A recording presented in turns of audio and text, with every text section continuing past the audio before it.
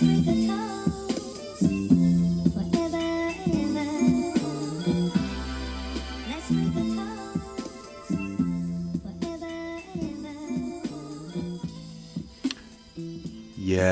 indeedy. Welcome to the Upful LIFE Podcast. And I'm your host, B. Getz. And this is episode number 9. Coming to you live and direct from Oakland, California. And we're so grateful that you are tuning in.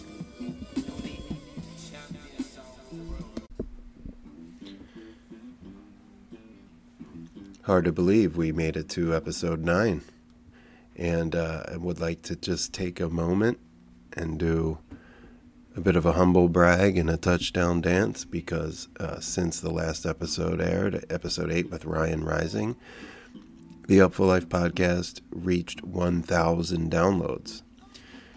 Not a huge number in the podcast world, obviously, but it was a small measure of success that I'm quite proud of and super grateful for everybody that's taken the time to tune in, and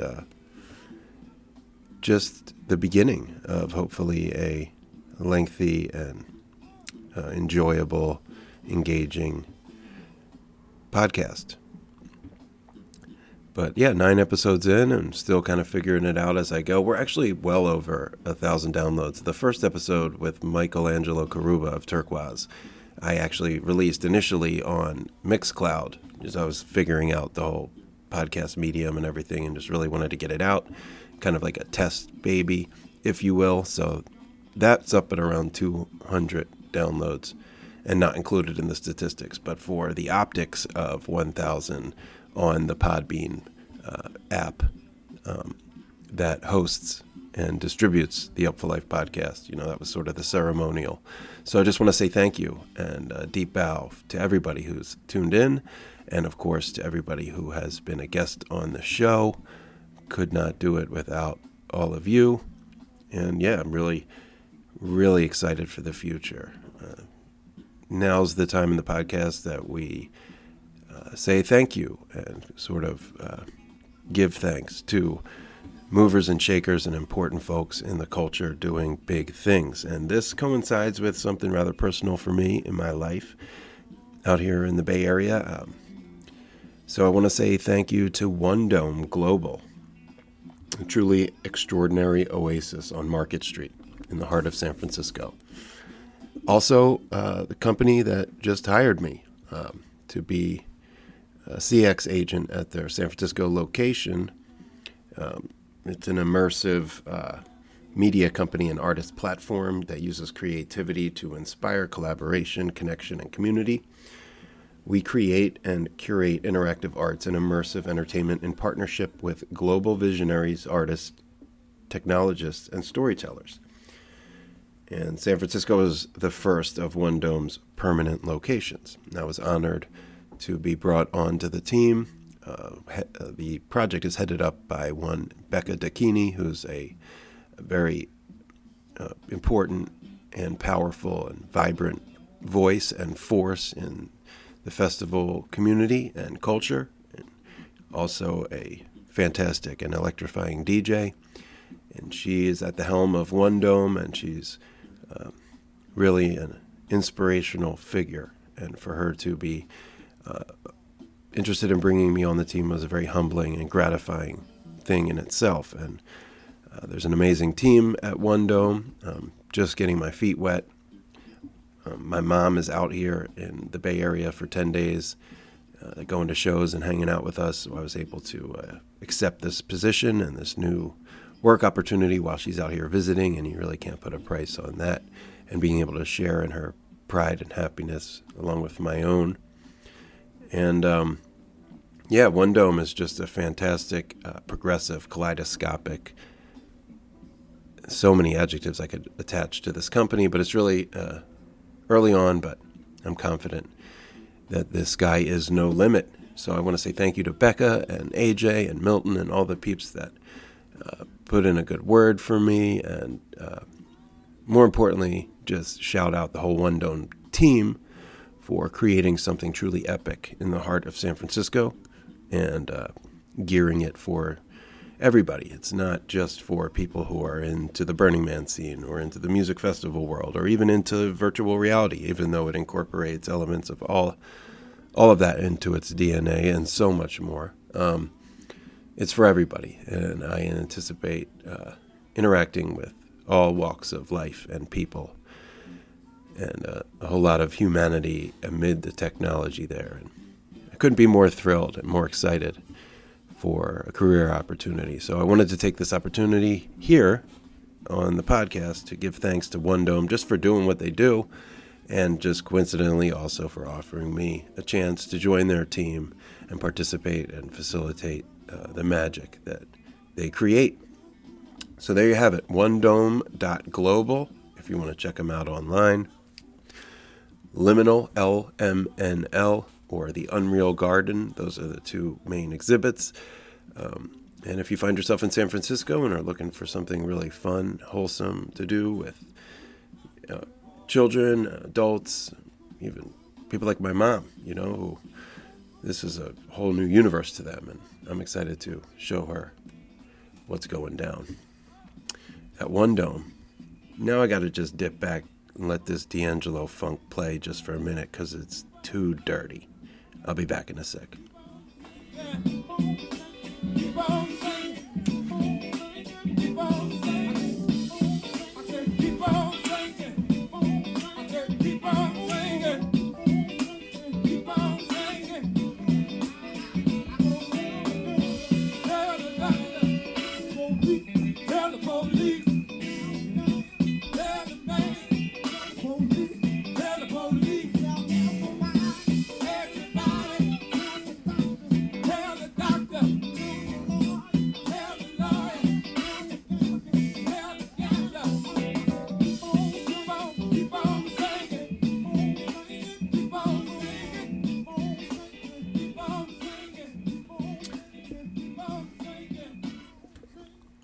Shout out to Randy at Funkit. Randy Bears, archivist of all kinds of great music history.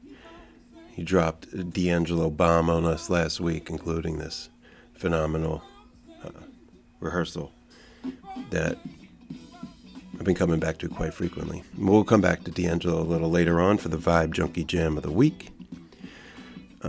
But for now, I just wanted to give you a rundown of what you're going to hear. In episode 9, that is, I've made a concerted effort this year to really even the score, if you will, the ratio, or try to just present more incredible, dynamic, and progressive women in the music culture and all the cultures that surround. But unfortunately, the deck is not stacked in their favor, and the ratio of male to female guests on the show has not been what I'd hoped. But I intend for that to change. I'm making a concerted effort, as I mentioned, to reach out to women out there that have a story to tell and something to share, making great art, making a difference in the community. There's no shortage of them. I anticipate having my new boss, or team leader, if you will, Miss Becca Dicchini, who's at the head of the One Dome experience. I've already, prior to my taking a position there, I'd already inquired as to her inclination to come on the podcast, and she said she'd like to do that. Lady Chi, a singer with Melvin Seals JGB, and also a very politically active young woman here in the Bay Area, will also come on. But I'm still out there trying to reach women and give them a platform to speak to the people. So should you have any suggestions or recommendations in that regard, b.gets@upfullife.com. For any and all comments on the Upful Life podcast, please send them there, or please send me a message if you put someone on my radar that I should check out. Which brings me to today. Now, this isn't some affirmative action shit. These women are doing it and doing it well on their own terms. And I'm kind of doing a little combination. I have two shorter interviews, about 40 minutes each, two shorter interviews today that I'm going to run with two powerful, inspirational Latina women, unrelated to one another other than the fact that they happen to be my friends and are Latina women that I commiserate with personally, professionally, otherwise. So the first is a talented singer, songwriter, conguero, percussionist, Ms. Mayteana Morales, who was out here doing double duty with her main band, Pimps of Joytime, fantastic Brooklyn-based sort of electro-funk syndicate, who I just published a story on Live for Live Music about. And Ms. Mayteana Morales is out here also performing with her own project called Walk Talk, which includes Pimps bassist David Bailis. And I've had a bit of a role with them on a promotional level, creating their electronic press kit, and as such have become a fan of Walk Talk quite a bit as well. And they are doing a short run out here in California, or were. And so my partner Alicia and I were lucky to go check out Walk Talk together, and then we brought my mom to the Pimps of Joytime show a week later, the latter of which is what the article's about. And on the afternoon of the Walk Talk show in Berkeley, I was able to track down Ms. Morales as she traveled from the East Coast out here to California. She had band practice in the middle of the day, but she was kind enough to give us an opportunity to rap for what turned out to be about 40 minutes. Now, I met her near her band practice. We tried a coffee shop. It didn't really work out. We ended up sitting down outside. The sound is pretty good. You hear some cars driving by and a little bit of traffic, life, as she put it. So it's not the ideal recording environment, but it was really a real talk, as they say, real talk. We sat down and we chopped it up about a variety of topics, her musical path, her personal path, her heritage, her trip to Cuba, also what it's like to be female in a male-dominated industry like the music game, and talked about her various projects and journey with Pimps of Joytime and the evolution of that band and how Walk Talk came together, among other things. We also check in about the evolution of Brooklyn as a borough and New York City music culture then and now, and a few other topics that you'll have to listen in to hear. So that is my interview with Miss Mayteana Morales of Pimps of Joytime, so we'll play that up next after a bit of music from Walk Talk. And then after that, we're going to follow it up with an interview with one of my best friends in the whole world, Miss Maria Herrera, on the topic of legal cannabis and the evolution of that industry from the front lines of the small farmers of Nevada County and Northern California. So really two fascinating interviews with two fascinating Latina women about two or more quite fascinating topics. With that, I'm going to play a little Walk Talk, and then we'll get to a powwow with Mayteana Morales. You're listening to the Upful LIFE Podcast, and I'm your host, B. Getz.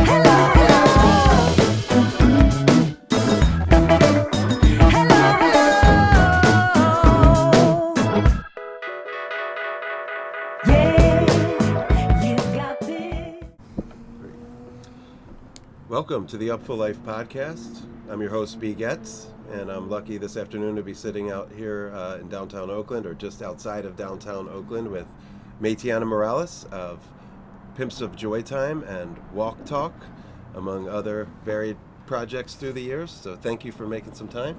Yeah, man, it's good to be here. Thank you for having me. Yeah, I was really excited when I saw that you had booked some dates with Walk Talk out here. I just want to say before we get started, we're sitting in a rather quasi-noisy area, some trucks, some traffic. It's kind of the time frame that we have and where we are. So we're going to do our best here. Listeners out there, please bear with us if you hear some rumbling trucks coming by or traffic. It's like life. It's never perfect. Indeed. So we were saying you're out here because Walk Talk is playing a short run out here on the West Coast. Yep. Most people know you from Pimps of Joytime, but Walk Talk's kind of like a new project that you've embarked with a member of Pimps, right? Yep. Tell us about Walk Talk. So Dave and I we've been playing together for 10 years, and in that time we branched off and we did other gigs. We used to have an 80s band called Stereo Fights, and we played for like 9 months. We had a weekly gig in Brooklyn, and we just like always gravitated, to playing music together because we just have that connection, that chemistry musically. And so I had these demos like that I've accumulated for about 10 years, and I was like, I need to do something creative because as much as I love playing with the Pimps, I'm not creating in that band, and I need to do this for myself. So because I don't play a melodic instrument, Dave, he's a chord person. He's the chord man, I like to think, For those listening at home, it's David Bailis? Oh, Bailis. Bailis, right. Bailis, Okay. Dave Bailis, DB. He has a trio called DB3, and he just put out his album in July. Right. 2018. So yeah, we started working on these tunes, and then they became what they are now. We just finished our first album. It will be released hopefully in the spring if everything goes well. And so we're out here just trying to spread the music first and also get better at playing these songs because there's a lot going on in the arrangements. Right on. So what are the instrumentation, or what is the instrumentation for Walk Talk? So Dave plays guitar, I play percussion and sing. We have bass, keys, and drums. Cool. So you'll be a 5-piece tonight. Yeah. And they're playing the Starry Plow in Berkeley. Yeah. Have you ever played that room before? First time. Right on. Yeah. Well, I'm excited to have you out here, and excited to hear you in another another group besides Thanks. the Pimps. But I, of course, love the Pimps. Me too. And you guys are about to do gigs out here. Or is the Bay Area gig part of a greater tour? So yeah, we're going to be in... No, we just have 2 gigs with Pimps. So we're doing Oakland, New Parish on Friday, and then Saturday we head out to Lake Tahoe for Crystal Bay. And then we're back to Walk Talk for LA and St. Elsinore. I've never heard of, but that's where we're playing on the 17th. Mint is the 18th, yeah. Mint's cool. I like the Mint. It's been a while too, and I have some friends in LA, so I'll get to see them. And yeah, it's going to be a fun night. Right on. Yeah. So, I want to talk about the Pimps and some other stuff that I mentioned, but not everybody's familiar with every guest that I have on the show, and it's kind of random. I've had performance artists from New Orleans, a permaculture educator, and now you, and 3 in succession. So for those that don't know, maybe tell people a little bit about your history. Where do you call home? Where did you come up, and how music became a force of nature in your life? Yeah. Well, I was going to school for theater. I thought, I'm going to act. I'm going to dance. I'm going to sing. So I went to musical theater school, and I was like, this is my path. And then I realized kind of shortly into that program that wasn't my path because I didn't love musical theater as much as, some other people did. And I was like, I love music, though. And that always gets me excited. So it was my sophomore year. I ended up living with my friend Tamar and Carla, and we just listened to music a lot and dance. We had dance parties in the living room, and especially Tamar and I exchanged a lot of different artists, and she introduced me to Nina Simone and Jeff Buckley, and I just kept falling more and more in love with music and wanting to develop singing. So by the end of 2003, I was like, okay, I'm going straight into music. And we went, we joined our bands and gigged out. And that was like the first time I was gigging, So I felt a lot more freedom in that because I felt very confined in musical theater because you had to sound a certain way. You had to, there was a lot of boxes, and I just don't like boxes. Okay. Yeah. He doesn't like them either. Yeah. Well, we're definitely live. Yeah. So, I was around quite a bit of theater. I went to a performing arts summer camp as a kid. Yeah. And I did go to a performing arts summer camp as a kid, and I was around a lot of musical theater. So I understand what you mean. They're like written roles, and there's sheet music for how the songs are sung. And it's kind of, there's very little room for interpretation or injecting yourself into the performance. Yeah. So you said you started gigging and performing. When did you figure out that you were nice on the percussion? Well, I would start with tambourine and like maybe a little cowbell, and then when Chauncey Yearwood was in the Pimps, and then he briefly left, I think he left at that point because Brian asked me, he was like, so are you down to play congas? And I'm like, no, because that was really intimidating for me, and I didn't think I could do it at the time. And then he was like, no, you could do it. And I was like, okay, I'll give it a shot. So then over the years, like slowly developing a slap and all that, I'm learning so much still. I still feel like a beginner when I see an amazing percussionist. I'm like, wow. Because it's not my first instrument, and I don't think it will ever be my first instrument. I can keep a rhythm and I can create rhythms, but it will never be, I want to develop singing more than I do my percussion. But maybe that'll change. I don't know. I mean, I went to Cuba recently, and I was like, I want to learn. I didn't have the opportunity to take a lesson, but there's just something with singing that I just feel super connected to and expressive with that is different for me than playing percussion. But I love it as well. Right on. Well, it shows in your playing and the energy you have up on stage. It's contagious, infectious, and you look like you're having a lot of fun. I am.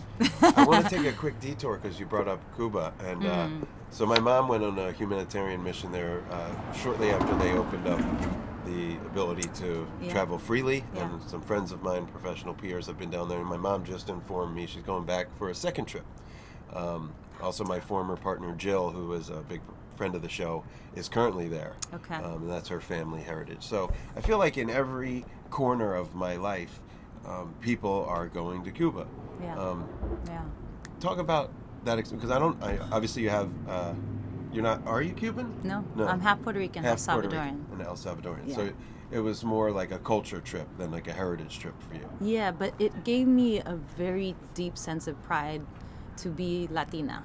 And that's something that I've missed for a long time, because we used to go regularly to El Salvador, and that connected me to my Salvadoran roots. But it's been since 2002, and things just haven't been that great. My uncle passed away, and that's who we would stay with. And Puerto Rico was like 96, so that was even longer. And I'm closer to my mom's side. So, but going to Cuba, it was lessons every day, like I was there for the first week with my sister, but then the second week I was there by myself, so it was just a lot of reflection and observation, and I felt safe at all times. There's very little fear in Cuba. People are very present because there's no Wi-Fi. I mean, you have to go to the park to get Wi-Fi. Right. So you'll see parks, full of people on their phones. But everywhere else, you're walking around and, people are saying hello. Like my favorite was the dudes that, were catcalling, but they were like, hey, lady, where you from, lady? Right. I missed that. But yeah, it's like, it's kind of stuck. They're not aware of the Me Too movement, you know what I mean? So it's like, but I also never felt threatened, I was going to ask, it was a different vibe with the holler. It wasn't totally different. Aggressive. No, it wasn't aggressive. Like they would repeat themselves and really try to get your attention, but I could just walk by and ignore them, and it was fine. It was all good. You know, I never felt threatened. I walked all kinds of hours of the night. You know, I was cool because there's no guns, you know, like there's no drugs. It's just, you know, there's other problems. Right. You know, economically, it's bad. Socially, I feel like they're ahead, you know. Really? Yeah, because, you know, they don't have that fear. You know, they're very open, welcoming. I mean, of course, they have their social issues as well, but I just felt very at home and very welcome. You know, there's no borders between people. That's you know? awesome. It's a lot of tourism too, so you know, there's a lot of interaction between different cultures happening a lot. And what were people's Cubans' attitudes towards Americans? I guess they saw you as a Latina before they saw you as an American. They didn't know all the time. They didn't know. They would guess Italian, Brazilian, French, you know, Russian, all kinds. But unconditional good vibes regardless of where the person might be from. Yeah. That's beautiful because, you know, our perception of Cuba has been so distorted through, you know, mainstream media and political relations. And, you know, and I'm not learned enough on Castro regime to really have an opinion other than to say my grandparents vacationed in Havana in the 40s and 30s back then. Or maybe even as late as the 50s, because my mom has some recollections of her folks going away down there. It was kind of like a nightlife, real culture mecca. That was supposedly before the embargo and everything. Right. That was like the highlight of Havana at that time. Yeah. And then, you know, everything changed. Sure. But I How feel about the like music? every day there's music out in the street and restaurants. You could go see, you know, some show. It's difficult to find what's happening though. So it's a lot by chance, you know. I looked up a jazz club on Lonely Planet. I'm like, I'll just go check out this jazz club called, what is it called? I don't remember, but it was near where I was staying. And it was some of the best stuff I've seen, you know, like the percussionist was insane. The drummer, that rhythm section was posted something from one not of the... from that night. Okay. But, you know, I connected with the percussionist and, you know, like it didn't work out that we had a lesson, but, you know, for the future, you know, but I was just so glad to have come across that. And then when I approached that jazz club, I went to a bar that was like kind of outdoor, half indoor, half outdoor, and saw this awesome salsa band, you know, and I was just like, I could just walk anywhere and find something, you know, like it's just very present and yeah, it's all really good. I mean, in my humble opinion, I felt moved by it because it's so authentic. I was going to say, that was the word I was going to use, really authentic. It's authentic. It's in their blood. Yeah. And it hasn't been bastardized or affected because they've protected their exposure to the rest of the world for so many years. And it's almost like a time capsule, I would imagine, where it's undistorted from, you know, all the advancements in social media technology, all that stuff that has really sort of created this immediacy culture. Yeah. And I would also like to seek out something of that nature where sort of unaffected by all that and just the art and the culture, pure, authentic. Yes. So you're counting down the days till when you can return? Absolutely. Right. I mean, I was already plotting my return. You know, I was like, I have to go in March and, you know, talking to friends. My friend Mickey is a DJ and he's Cuban and he goes pretty often.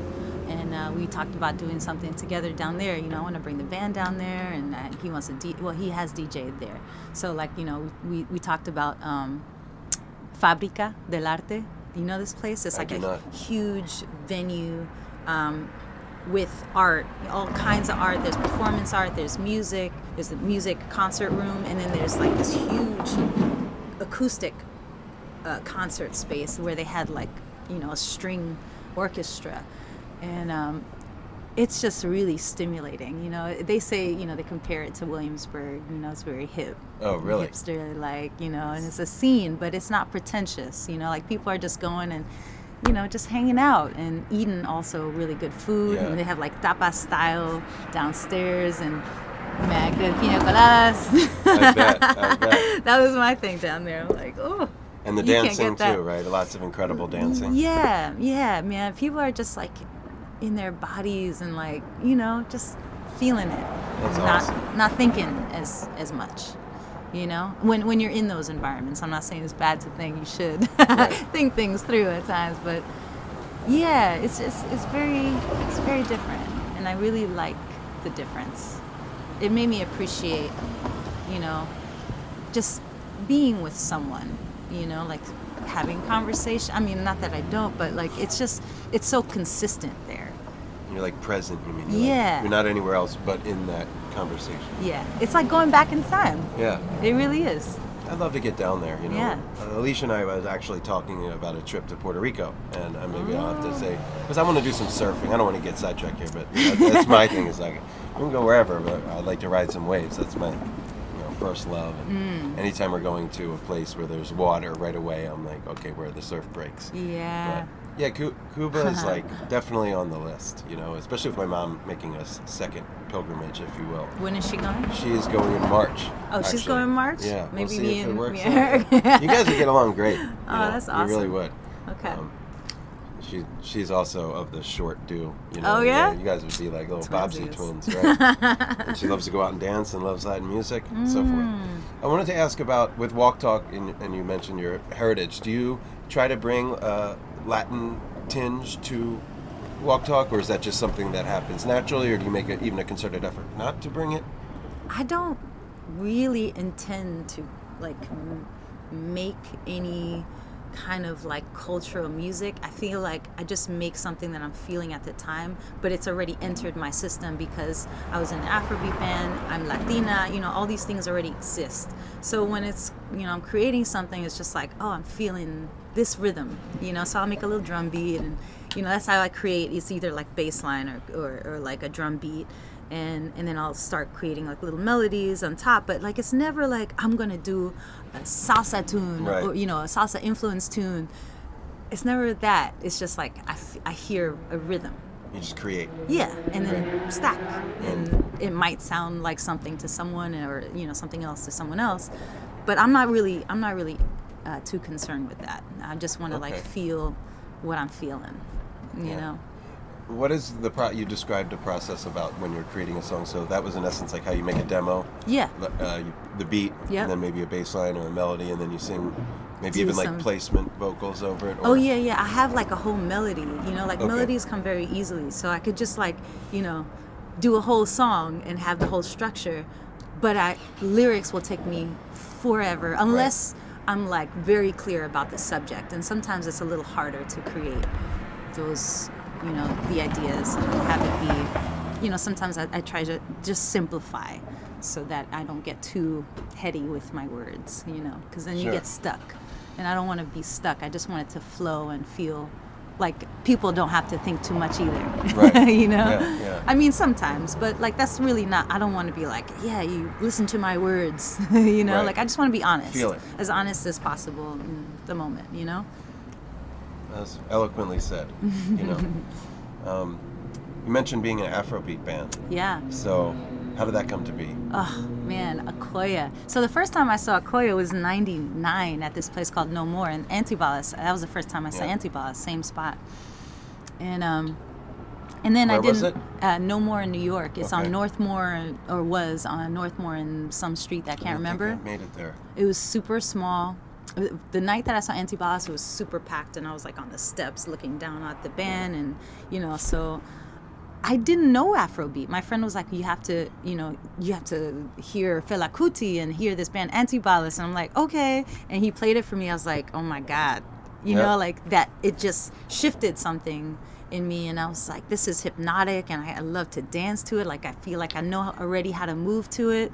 I mean, not authentically, but my way. And so I just fell in love with that sound. And then I think I knew this woman, Kemba Russell, who was in Okoye, and she was like, we're looking for a background singer. And she got me into the group, and I learned how to play shekere. And it just kind of, you know, like we played for a year. So 2007, I think we joined, or I joined. And we're not like broken up, but everyone's doing so many different things, because it's like 13 people.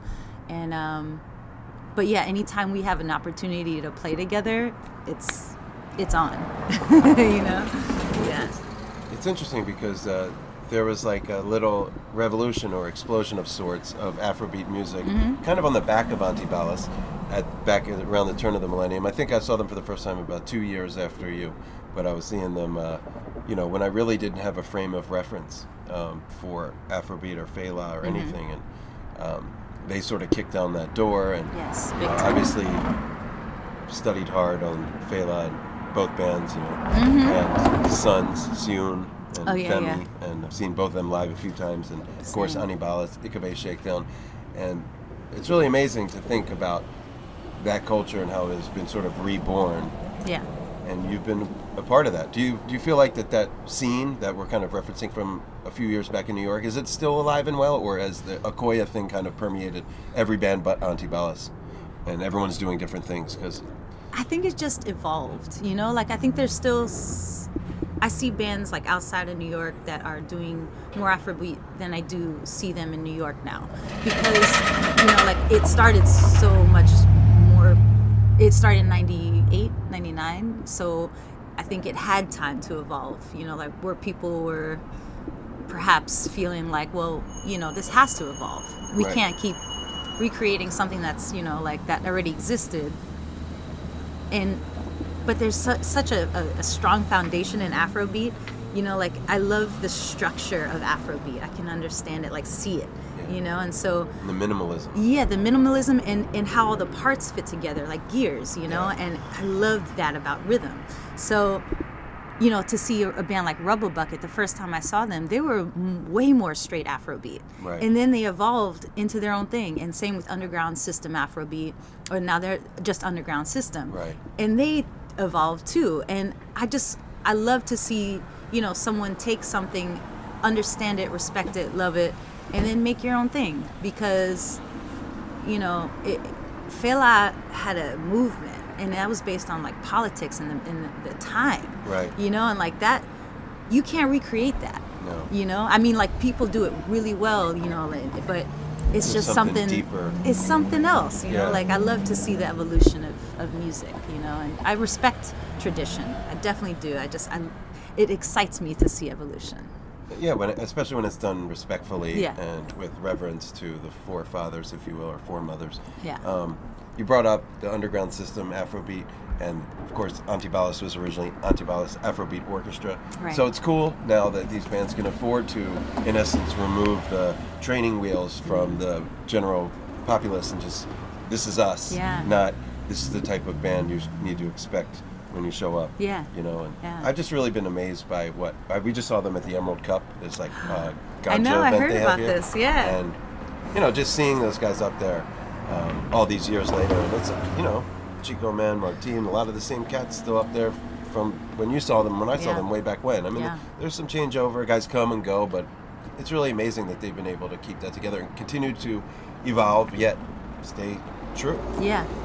And they kill, they're so Their killing. live show is unreal. Yeah, that music is undeniable, you just can't help but get sucked in. Agreed. I want to talk a little bit about, I do want to get to the Pimps, but we were walking over here and I was kind of going over the parameters of the podcast and stuff. Yeah. And one of the main themes that I try to bring forth, no matter what we're talking about, is kind of overcoming adversity or inspiring people, or how you found inspiration yourself. And I feel like you're really at the forefront of women in the music culture that I'm privy to, doing things and like getting yourself out there in a industry and a culture that, despite what we want to tell ourselves, is so male dominated. I mean, I look at my own situation with this podcast, and you look at the ratio between guests, and it's out of whack. And that's obviously a big reason why I wanted to have you on, but it's not about affirmative action. I'm just trying to have women on because they're women. I'm looking for women that have something to offer, and obviously, you came to mind and you happen to be here. I want to hear about your path as somebody, working artist, working musician, female in this industry. Do you feel like we're trending in the right direction? Maybe you want to share some bullshit you had to deal with, or maybe you want to share the opposite, where you're pleasantly surprised. Well, I think it's all mixed. I would say that when I first started, I was definitely more intimidated just because I was surrounded by mostly guys. Like I had a nice support system with Hagar when I first joined Pimps because she was the other female, and we developed our friendship and bond because of, our gender, and to be able to express ourselves in ways that we couldn't really express ourselves or felt comfortable expressing ourselves with other band members, or not that we couldn't, it was just more comfortable, because there was an understanding. But I liked, being surrounded by men in terms of how, like I'm an observer, so I would kind of take in, okay, how are they doing things, learning from these experiences, and sometimes not enjoying being treated certain ways, because I'm a female or because I was younger and inexperienced, and, but like taking it all in and saying, okay, how can I transform this into something that's beneficial for my, my trajectory. And so it's taught me a lot of strength, really, to hold my space amongst a lot of men, but I'm also used to that because of my brothers, so that helped me prepare for the music situations. But yeah, sometimes it was unpleasant, to be spoken to in certain ways, because like I don't read music, I didn't go to music school, I play by ear, like I'm a singer, to be treated as if I don't understand, and even if I don't understand, there's things I can be explained to in a respectful. You get to that point where you learn, and then you earn respect, and and then you're able to communicate music in a different way because you've had that experience. And I still can't tell you, keys sometimes. Right. I don't have perfect pitch, But are you treated, do you feel like because of your accomplishments and you've kind of like earned your cachet at this point, do you feel like maybe you're not taken advantage of, you're not treated as green or naive or any of that? Have you noticed a change? Definitely. And I appreciate that, because I want to focus on just music. I don't want to focus on the emotional, life, if you're not being respected or treated well or working with people that have bad vibes, like I'm done with that, Right. So now it's forward and everyone's on the same, we can see eye to eye, and everyone knows where everyone stands. Right. and respects that. So, I also like to choose the right people that I work with, because, it's just, it's already hard enough, Sure. We should make it easier for everybody, Would hope so. Yeah. Right. Yeah. Well, I feel like there's a wave, just speaking in the present tense, there's a wave of very powerful women making music in this sort of extended world that goes from festivals to jazz fests to New York City to Denver to the Bay. Yeah. I mean, yourself, your bandmate Kim Dawson, who's in 2 bands like yourself, and so is her bandmate Adrienne. Yeah. You got Jen Hartswick, who's in like 1 million bands. Natalie, Holly Bowling on the piano. There are just all these amazing women artists on the come up. And one of my intentions for 2019 was to like shine a light. Yeah. I know another journalist from Music Fest News named Dahlia, who shared with me at Halloween that was her focus moving forward, was to be sure to, cover women and show women out there doing the damn thing. So not to steal her thunder, but I'm on that same mission. And I just, at the same time, don't want to portray something like in an affirmative action sense where you're just getting the coverage or the attention because you're a woman. And I'm not feeling bad. I'm just recognizing that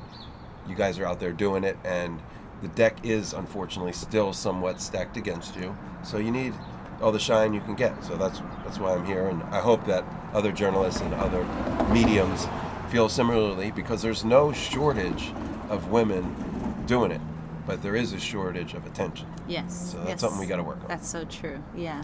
And it's funny, I was just seeing a band recently. My friend was like, there's so many dudes. There's so many dudes on stage. I was like, there's a lot of dudes. Yeah. But in general, there's so many dudes, and there's so many women in the audience. But there's so many women killing it, like I think they deserve the opportunity, as well. Not because they're women, but because they're fucking good, The art speaks for itself. Good, passionate word. Thanks for that thoughtful response. 'Cause it's kind of dicey even to ask that, and you don't want to put someone in a position where they're not comfortable. But it's important for me to let the guests know and also let the listeners know that this is going to be a thing. We're going to be hearing from women, and not just because they're women, but it is a intention. Yes. For the podcast and just in general. So I'll take that. Right on. Hopefully we can talk to Kim moving forward. Yeah. And I would love to. Her and I have always had a good, if brief, rapport, and she's doing amazing stuff too. She is. Let's talk about the Pimps then, because Kim is your bandmate, the Pimps. You referenced Hagar. She's no longer. Oh, I did not know that. Yeah. She's with Matador Soul Sounds. Full time. Yeah. Okay. Indeed. Right on. So she won't be with you. She won't be with next us. week. Right. Okay. Yeah. Is that a recent development? That was just December. No, when was that? I want to say the last time I saw God. the Pimps, she was in the band, but that it was maybe a year ago. It was, I think, September. Okay. Was it that September? Yeah, I think it was September, October, or something. So Matador's busy enough where she left to do that full time. I think so. Cool. Yeah.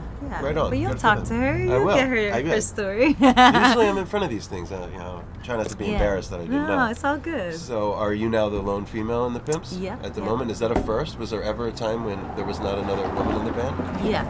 I was with Chauncey, this bass player, Clark Dark, Bolivar, and Eric Bolivar. Sure. And Brian J. Who's from here. People know him from New Orleans, but he's actually a Bay Area guy. Yeah.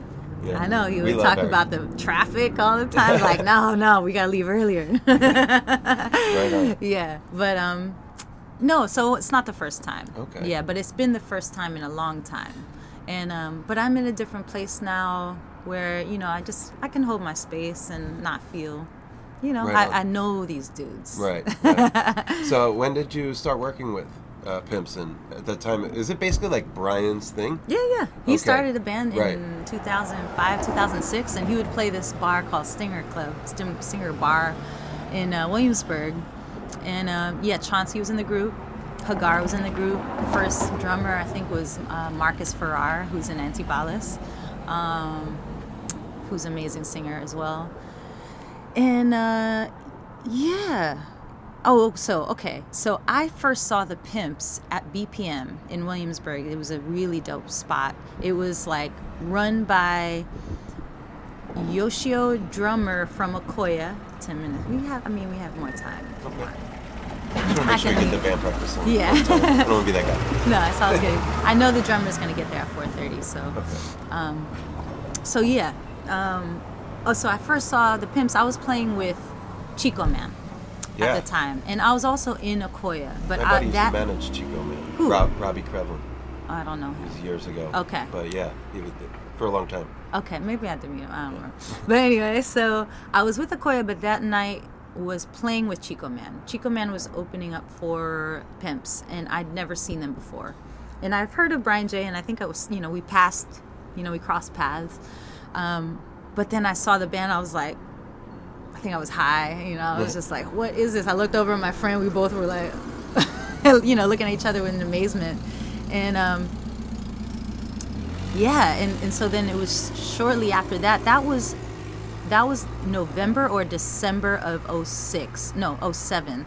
And so January 08, Brian J hit me up and he was like, I'd like to talk to you about you joining the band. So we went to a Salvadoran restaurant in Williamsburg called Bahia, and he was like, do you want to join the band? Would you be willing to learn the sampler, Ableton, and are you willing to tour? He asked me those 3 questions, and I'm like, yep. All 3, yes. That's what I want to do. And I was definitely intimidated by the Ableton part, but I was like, fuck it. I've learned things in my life, so I got the opportunity to, experience that part. I don't miss it, but I got, time with it. And that's how it started. And, we were doing it for a long time, still doing it. But the touring was amazing. I love travel. That's why, one of the reasons why I love music and playing is just traveling, seeing new places. It's a dream. Yeah. It can be a grind, but when, when you're in the right course. space and people are doing their jobs and you're getting where you're going on time, I'm sure it's amazing. It wasn't all smooth. Right. That's for sure. Right. Yeah, but you learn a lot because you learn about yourself. You learn, you're in close proximity to these people. You're just like, oh, I got a lot of shit to learn. Yeah. It's helpful. I grew up a lot in this band, in Pimps. Being on the road and finding myself too. That's awesome. Losing fear. Oh man, I remember like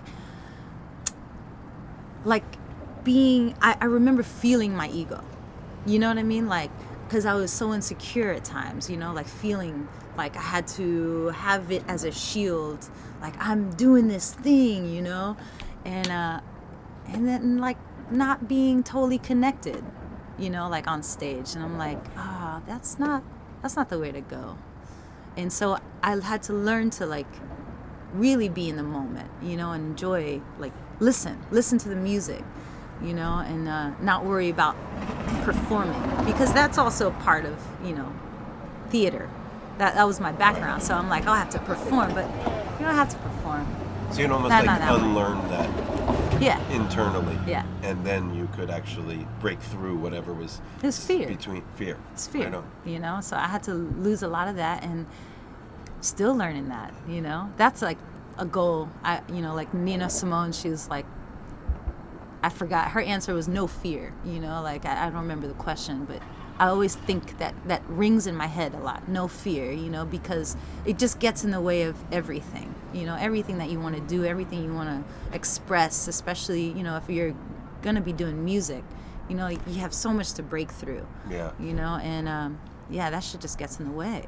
Yeah. Yeah. I feel like it's a process that maybe every artist has to go through, and some never make it through, and some easily in the band anymore. Is it just instrumentation at this point? I love it. Yeah.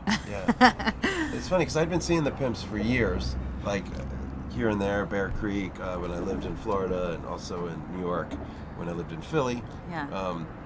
But I had like the breakthrough with you guys when John Staten played. Yeah. Is he still in the band? No. He's not. Anthony Cole is playing drums now. I miss John, but yeah. I mean, I know him from his time with Denson, because I still love Denson, but there was a time where I would like go on little runs with them and follow them for 5 cities at a time. Wow. I mean, I loved them for years. The original band, and Brian Jordan on guitar. Oh yeah. I love the current band. I don't want to misspeak, but then it was a different time in my life, and I was just after it. And so John was young and green, and came from Carlos Washington's Giant People, which is a San Diego band that he was in. Okay. Carlos was at one time in Carl's band, and so Carl was hip to John, and Zach Major was the drummer at the time. He decided to leave, so Carl reached down for John out of Carlos's band, and I kind of just watched John's career since then, and then obviously left Carl's band. I didn't hear from him for a bit, and then he resurfaced with you guys, and then it was that Lightning in the Bottle.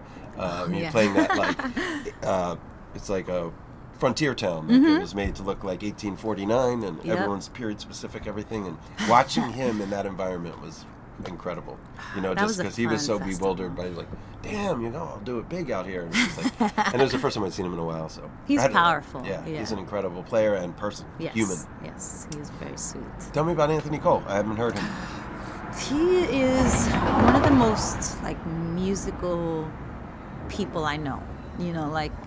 I learned so much from him because he's just always humming and singing and like, introducing me to new artists that I've never fucking heard of. And then, when you play with him, he's super dynamic, and he's so sensitive to everything that happens that like, okay, we're going here, and it's just a journey now because it's difficult. I think, it's hard for drummers to play to a sampler because you're stuck there, right. Even though, John did it really well, he's just, some drummers don't do it as well, but he was just so good at that. And, but with Anthony, it's just a different thing, it's a different animal. And, does the music sound like tangibly different?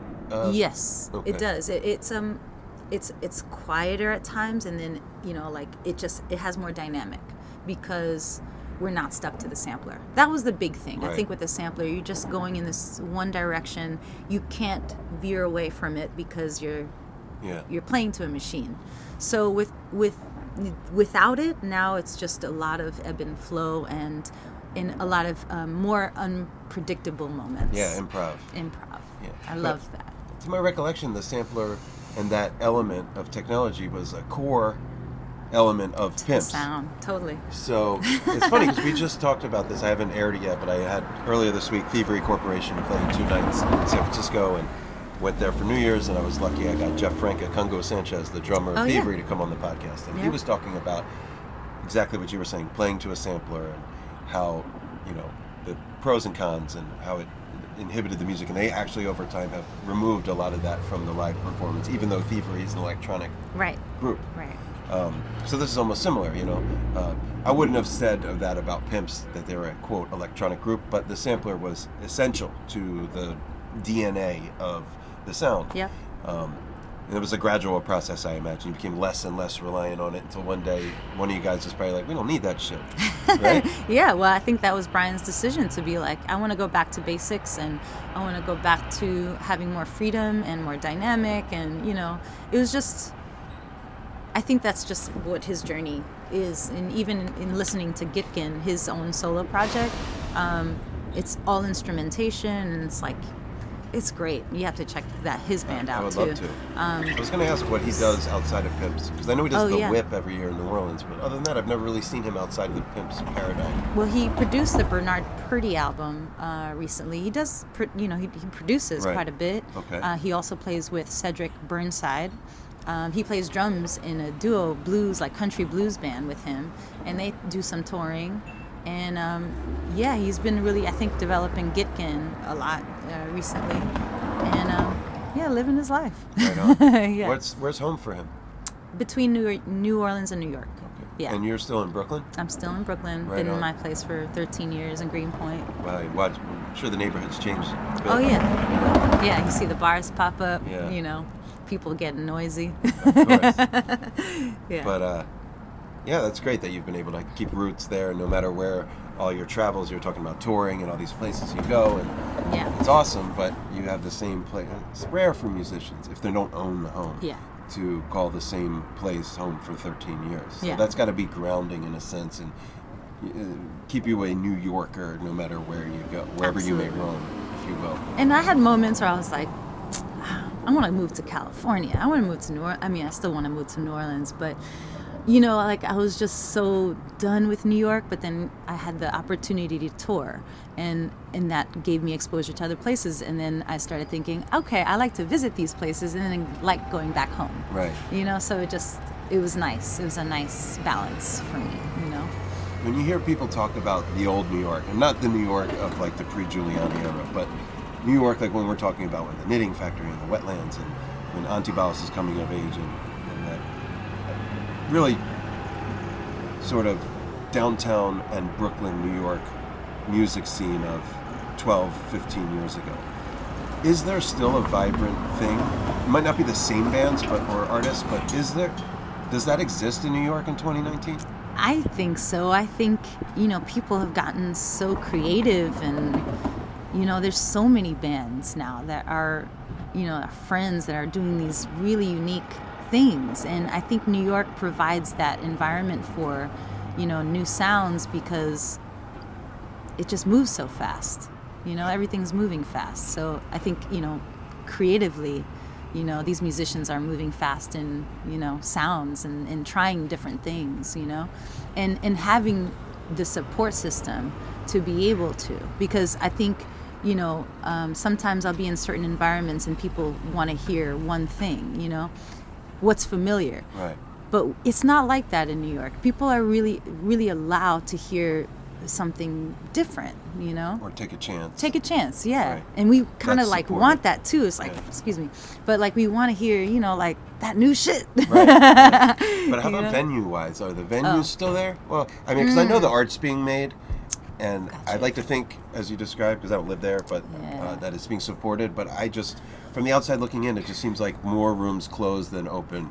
That's true. Like that. We lost Zebulon. We lost Rose Live Music, which is now St. Maisie's. It's cool, but Rose was really special for us. Even a place like Output just closed, like Dance Music Club. It's kind of legendary in another world. Yeah, I mean, right. but the symbolism of that is not lost on me. Yeah. You know? And then before that was like American Beauty, which was a beloved jam band spot, and yeah. Sullivan Hall and so forth. It just seems like one after another they're just shutting the doors, and I don't know that doors are opening. So where can people really go to hear that avant-garde new shit, if you will? One place we played recently was Our Wicked Lady, and Our Wicked Lady seems to have great acts. I don't know venues well enough to say like, oh, this is the spot to go to. Well, Come On Everybody has been a home to a lot of musicians, and Eric Sosa is the owner, and he takes really good care of his musicians. He cares about music, so it developed, into this home. And that place for sure is one of the places that people speak of a lot or play at a lot, and it's very diverse musically. Yeah. Okay. Baby's All Right is also another one.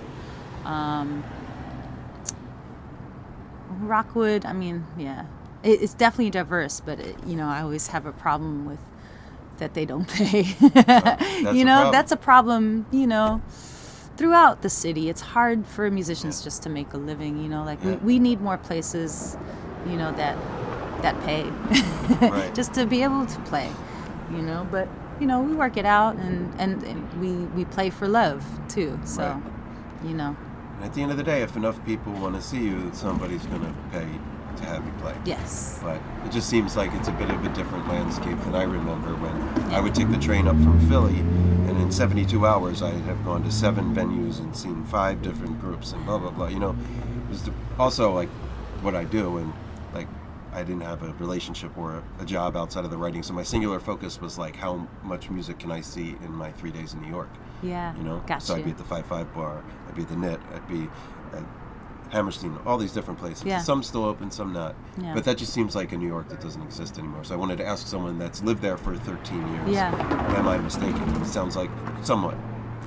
Yeah, there's places, and there's like always shows, you Right. know? Sometimes I'm just like, I'm going to stay home. Yeah. Just to not, be conflicted about where to go. But yeah, I think you definitely, it's probably not the same. It's never Right. the same, but there's always something coming up that's new. And yeah, I really dig the places that are open now, and hopefully they stay open. Right. That's, well, you got to keep going there and spending money there and telling people about it, and playing the gigs. You got to hope that it works. But hopefully people hear this podcast, and maybe if they're in New York City and they're looking for something to do, they'll look up Come On Everybody or Babies. I hope so. Baby's All Right? Baby's All Right. Yeah. Williamsburg, and Come On Everybody is in Bed-Stuy. Cool. Yeah.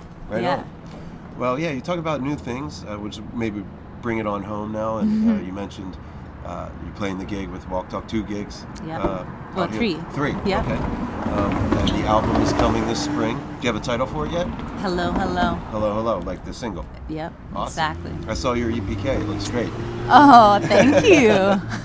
Right So on. B makes an awesome EPK if y'all need.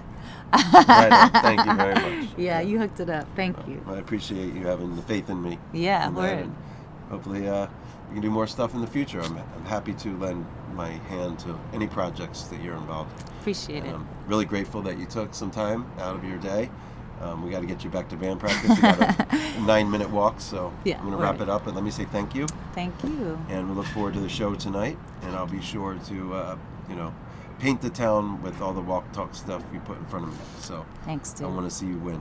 Thank you. Right yeah, on. yeah. Well, this has been the Upful LIFE Podcast, coming to you live and direct from Oakland, California, with Miss Mayteana Morales of Walk Talk and Pimps of Joytime. We appreciate you tuning in, and we'll see you next time.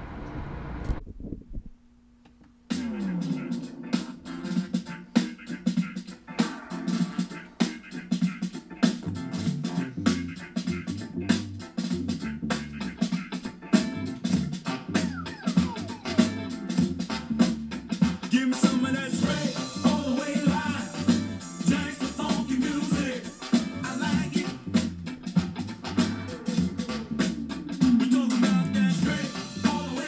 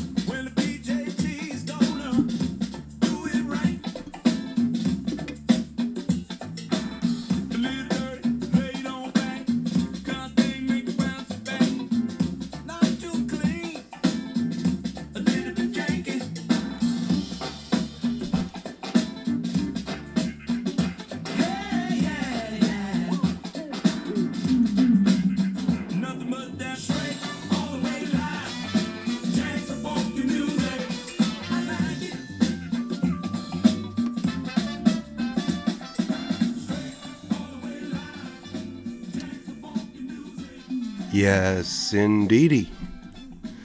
That was the lovely and talented Miss Mayteana Morales of Walk Talk and Pimps of Joytime. And it is the latter, the Pimps of Joytime, that you're hearing in the background right now. That's one of their best and funkiest jams called Janksta Funk. And they played a dynamite show at the New Parish in Oakland on Saturday night. Brought my mom down there, and it was an amazing show. We had a great time. I did an article on it for Live for Live Music, and something I wanted to address, and I wasn't sure whether or not I was going to do it, and I feel like I owe it to myself and to my mom to at least bring it up. And I didn't want to do it before Mayteana's interview as to bring any negativity to the airwaves, but I think it's necessary that I just express these thoughts. We arrived at the show, and my mom, she's no newcomer. I mean, she's in her 70s, but she goes to Jazz Fest every year, and she goes to night shows all the time without me, Lettuce, Carl D, back in Philly. She's out here visiting right now in California, and wanted to go out to some shows, so we took her to Robert Walter, who played an amazing show with the 20th Congress at the Independent. Simon Lott on drums. That was a great gig. But the night before, so the Pimp show was on Friday night, and the Robert Walter show was on Saturday. So on Friday night, we took my mom to the New Parish in Oakland, and we made our way up the stairs and took a position kind of above the band on the balcony in the second story. And I don't really know how to say it other than the fact that this fella to our left thought it would be appropriate to thrash wildly around and bump into my mom, and by proxy bump into me, because I began to stand in between my mom and this guy who was dancing with a girl, and they were, clearly intoxicated, but that's not the issue here, really. We've all imbibed a time or two too much at a show. But what this dude was doing was so above and beyond what is cool or appropriate or acceptable. Forget the fact that my mom was mere inches away in a packed club where everyone else might have been even dancing spastically, but was respecting one another's personal space. And there was a great vibe in the room everywhere else but this little area where my mom was scrunched up against the rail trying to avoid this bro who was just out of control. So I stood between him and her for as long as I could take it, probably like 3 songs, where he was deliberately, at this point, throwing his backside and arms into me. And, I did my best to brace myself not to hit my mom. Now, a lot of you don't know, or most of you listening don't know, that my mom, who's in her 70s, has a pretty serious back condition, and not just your average bad back. I'm talking clinical degenerative disc disease over the course of 30 plus years. And basically, just sort of like grins and bears it, or for a while was heavily medicated, now has transitioned considerably to CBD and cannabis-based treatments. But that's not the point. The point is she was, kind of in danger of getting fucked up by this dude. And he's like built like a linebacker. I mean, I'm 6'2", a $103 soaking wet. This dude was built like a linebacker. Every time he banged into me, I, kind of flew into my mom gently, the best I could. And long story short is finally I had no choice but to confront this dude, who, when he turned around and looked at me and had saucer pupils, I recognized what time it was. And he really wasn't making a whole lot of sense. He said that he warned my mom. He had the audacity to say I shouldn't bring my mom with a bad back to the front row of a, quote, mosh pit. Now, bear in mind, we're at a Pimps of Joytime show in Oakland. there was no moshing. This was no mosh pit. But he looked me in the eye and said that. And I was, of course, my mom was there. And I'm not a guy that's really going to throw hands over anything, but I was as close as I'd ever been because the dude was straight up threatening the safety of my mom. Forget infringing on her ability to enjoy the show. She could have been hurt. Because this dude was throwing himself around. So him and his lady decided to get really loud with me and say that I was out of line. How dare I allow my mom to steal their spot for dancing / moshing. I'm not going to make any generalizations about who they were or what they were. I could just recognize what was up, and I was pretty close to losing my cool. So my mom didn't want to bounce because she, Pimps had put us on the list, and she was fucking stoked to get down and boogie in Oaktown to some funk, and she wasn't going to just bounce from that spot. But cooler heads prevailed, thanks to my partner Alicia and myself, and I peeled my mom out of that situation, and we just relocated, and it was hard to shake off just how bad that sucked, and explain to my mom why another generation thinks that that's acceptable behavior. And I was not just going to blame it on the fact that the dude was fucked up, because I've been fucked up, and so have many of you listening, and 99 out of 100 of us would not behave like this dude did.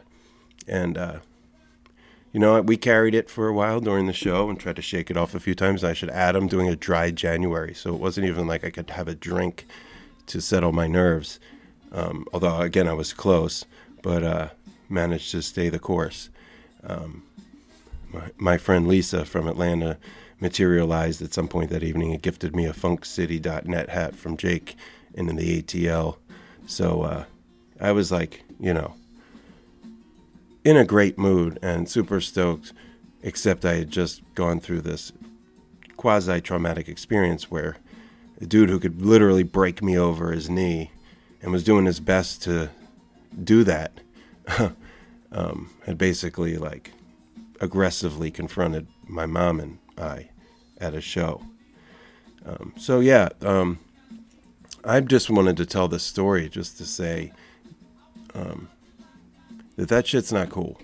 And if you're at a show and you see something out of line, you should do something or say something. I'm not talking about telling on people because you see someone doing nose beers in the stall. I'm talking about when anybody, but particularly a woman that's older than most, if not anyone else in the venue, is put in that situation. I was disappointed that other folks in close vicinity didn't step up and tell this dude to get lost. But it was just a shitty thing. And I don't want to bring negative vibes. It has nothing to do with the Pimps of Joytime. They don't welcome that sort of behavior. They sure as hell don't consider themselves a mosh pit band. For that, I am certain. So this has nothing to do with them, and that's why I didn't want to talk about it before Mayteana's interview, which was phenomenal and fascinating and engaging and all of the things. And so was most of the evening at the Pimps of Joytime show at the New Parish. However, I needed to address that unfortunate occurrence while it was still fresh on my mind and encourage everybody out there to just look out for each other and love one another and respect one another. And look, you want to talk about spastic dancing, there is no guiltier party than yours truly. And in years past, when I was younger and had field hockey sticks for dreadlocks and maybe was a little less swift on my feet or quite possibly intoxicated in the wrong kind of way, I may have bumped into you a time or two. I'm almost certain I said pardon me, and I sure as hell didn't physically threaten and aggressively encroach on your 70-something-year-old mother. So, like I said, and I'll drop it, look out for each other, love one another, respect each other on the dance floor and everywhere else, because life's just way much cooler that way.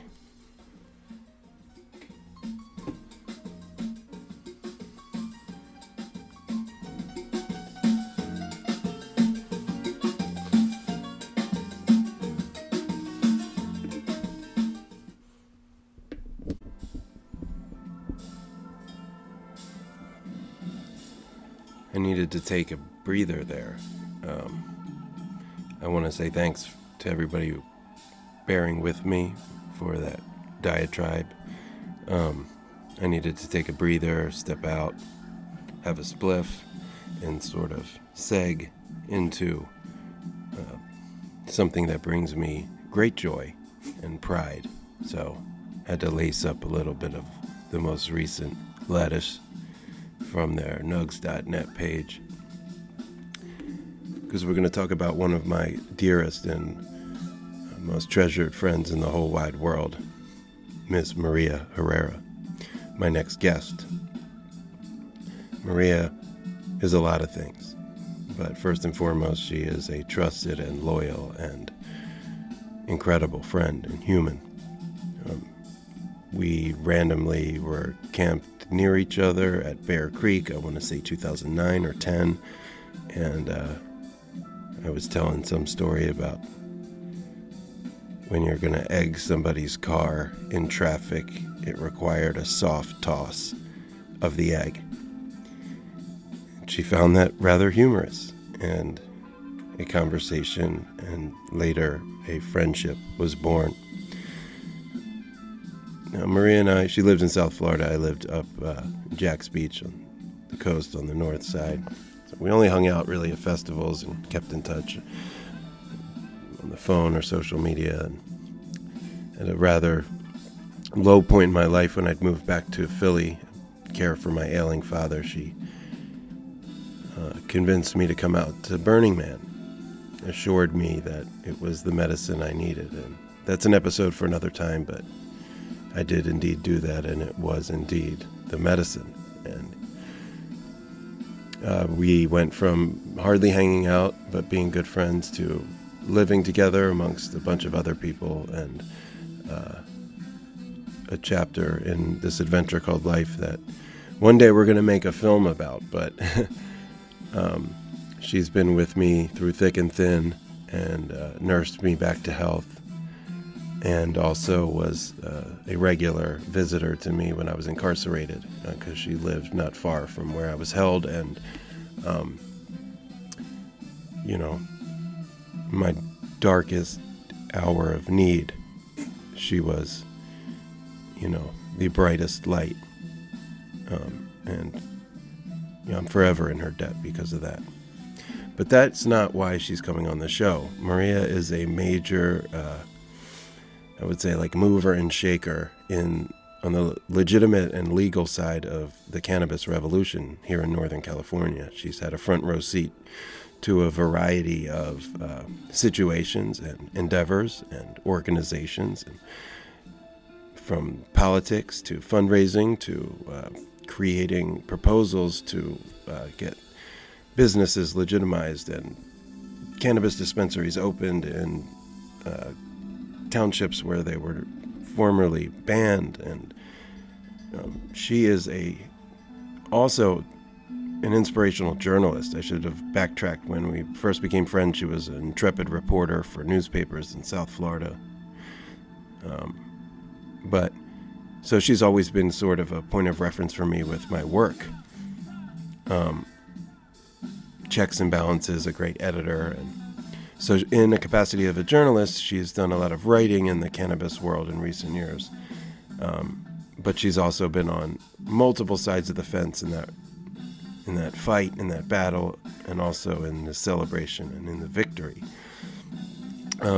So I was going to do a episode on the Emerald Cup, which is a cannabis cup that happens out here in California that had an explosion this year, and the music was out of control with funky meters and Rising Appalachia.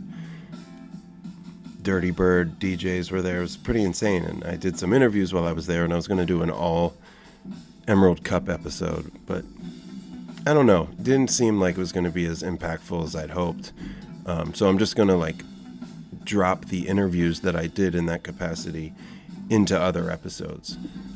And I really wanted to have Maria on soon, and with Mayteana and the whole Latina women just power, I thought it was appropriate to put them together as a two-pack. of really inspiring and just women who are out there doing the damn thing, doing it well, with class and panache and style, and really kind of showing us the way. And Maria is one of those gals, and I'm honored and privileged to call her one of my best friends and my ride or die. And I hope this is the first of several appearances that she has on the show, because she has her own radio show, which she talks about. She also is very well versed in music and music culture, and she's been not just to Burning Man and Bear Creek with me, but to music festivals all over the country, and Envision, and hundreds, or I should say 100-ish Fish shows. And she's a hardcore Lettuce fan, which is why I put that as the bed of music for her interview. So I'm going to let this Lettuce Gang 10 from Clifton Park, New York ride out.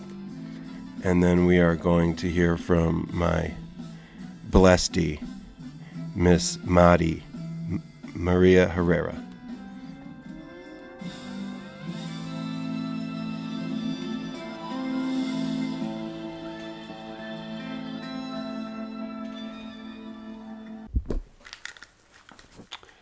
And we're live on the Upful LIFE Podcast. I'm your host, B. Getz, and I am coming to you live and direct from Grass Valley, California.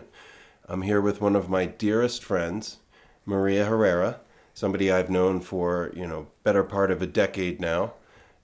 Met her at Spirit of Swanee Music Park, like I said, about 10 years ago, and we became the fastest of friends. And because this is the Emerald Cup special, I'm here to talk to Maria a little bit about the cannabis industry and some of the changes and evolutions in her own journey in and out of the cannabis world. So welcome, Maria. Thanks for coming. Thanks for having me, B. I'm very excited.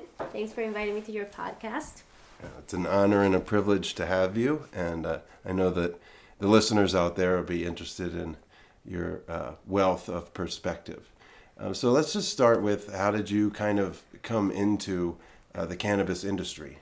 It was kind of by accident. I happened to be living out here in Northern California, and had a lot of friends who were involved in some way or another in the industry. And back then it was the collective model, what we call Prop 215, right, where people could cultivate for a number of patients, and then dispose or share the leftovers, if you will, with dispensaries statewide.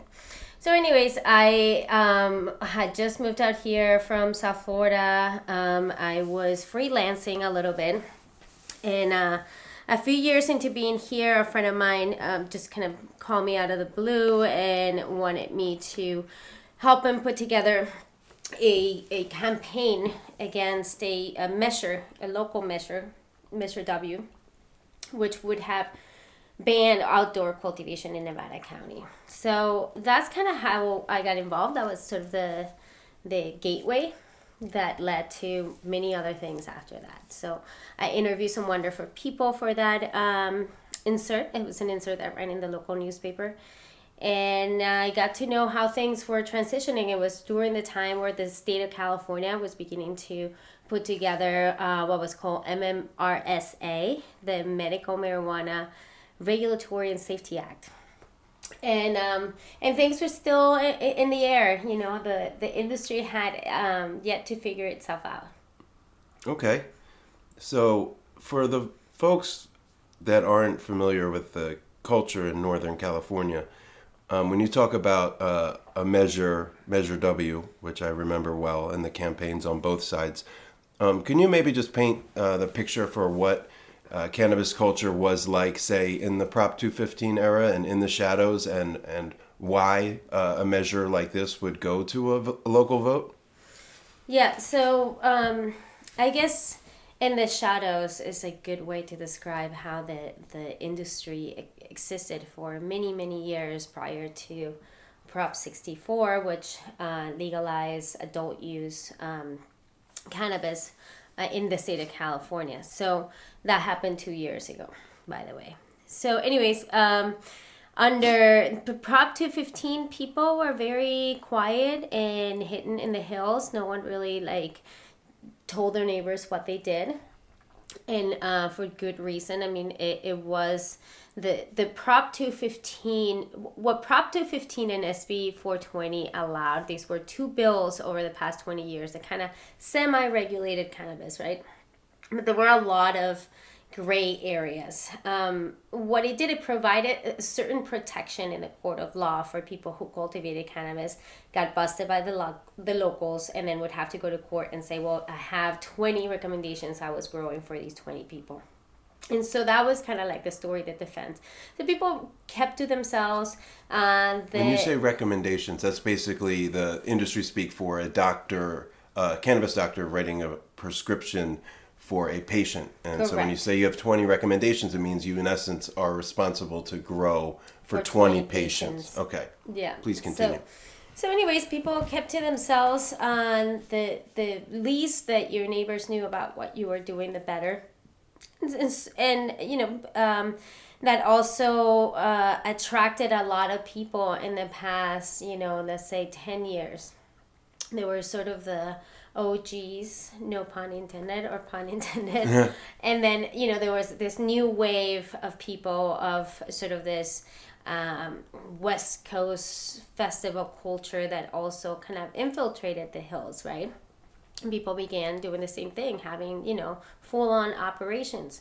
And with that came also a lot of advances in technology, the way people cultivated. Light deprivation became a thing, and so people definitely were very fruitful and, made a lot of money during those years and grew for a lot of patients. And there was a lot of legitimate advocacy that took place. A lot of patients that were able to work one-on-one with medicine makers with amazing results that, were largely undocumented because this was all under the table, right? Very sort of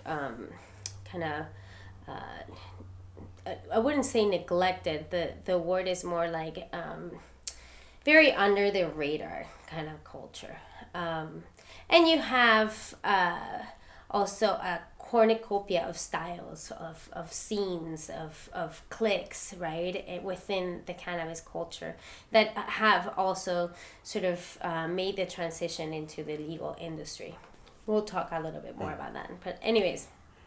So when the growers were in the shadows and they were operating under Prop 215, I mean, it's understood that on a federal level that meant nothing, and that, only in the state of California could you grow, what at the time was it, 99 plants, am I right? In some places. Okay, so it's county to county? It was county to county, and that brings us to Measure W, right? Exactly. So Measure W would have prohibited any kind of outdoor cultivation or commercial cultivation in the county. A complete ban, basically. And what was the impetus for this movement? Was it, in essence, the non-cannabis residents of Nevada County kind of had it up to here and they wanted to stem the flow of gardens that had kind of, like you said, infiltrated, if you will? Or was it, more sinister? I think, it's hard as a journalist to think of, sinister plans. I think that there was definitely a culture clash. The town, while it saw a renaissance of, culture and shops and diversity, it also clashed with, the very conservative values of people who had been here for decades, for generations. So I think that was part of it. Part of it was, again, sort of this lack of regulatory structure from the state, right? It was basically county to county, jurisdiction by jurisdiction. And so you had this sort of different styles that law enforcement approached this, very loosely put together cannabis regulations. So anyways, Measure W attempted to stop all of that. And what happened is several things, right? It was like a cocktail of factors. You had Bernie on the ballot. It was during the primary. This was the June election. And then you had a lot of people galvanized, right, behind this issue because they understood the value of this underground economy for, like, you know, the tire shop and builders the local and contractors. Organic store, right. And so people mobilized, and Measure W was defeated overwhelmingly, I think by 62%, but we'll have to check those facts because it's been a couple of years. And so that, what that did, that created a perfect storm. The local elected officials realized, okay, it's time to regulate this thing. It's time to come up with our own set of rules. You have to understand this was right around the time the state was itself putting together what has been the largest body of regulatory work that, you know, any government has rolled out in a long time. The internet is not even regulated to this extent, right? It basically managed to put a barcode in a plant that they can track now from seed to sale to actual final consumption. Like any other product. Even more than any other product, because if you find a candy bar at a playground, you probably can't trace it back to who bought it and where they bought it. Whereas with a vape cartridge package, for example, you can actually trace it back to the dispensary that sold it. If it's a medical dispensary, to the patient that bought it. You can track it back all the way back the supply chain down to where the plant that went to make that oil came from. So interesting. Now, you had a front row seat for Measure W, and obviously you've had a front row seat for a lot of this navigating of regulations and legislature and so forth. So you worked for a local county advocacy group that was in essence working in concert or in tandem with the small family grower that is trying to step into the legitimate world and come out of their shadows. Maybe you just sort of share your experiences with these type of farmers, and also just help people understand that this isn't, we're not talking about cartel stuff and drug dealing. I mean, this is family businesses and heritage parcels of land and stuff. Well, these people are definitely, part of the fabric of this community and have helped, shape the cultural values that exist here today. What Measure W did, though, was that there were several organizations that campaigned against it. So the message from the county officials was that, like, hey, you guys need to organize and create a unified voice that can carry your message, right? And so that's exactly what we did. All these different organizations got together and they formed what they call the Nevada County Cannabis Alliance, an advocacy group that they just advocate for the small farmer.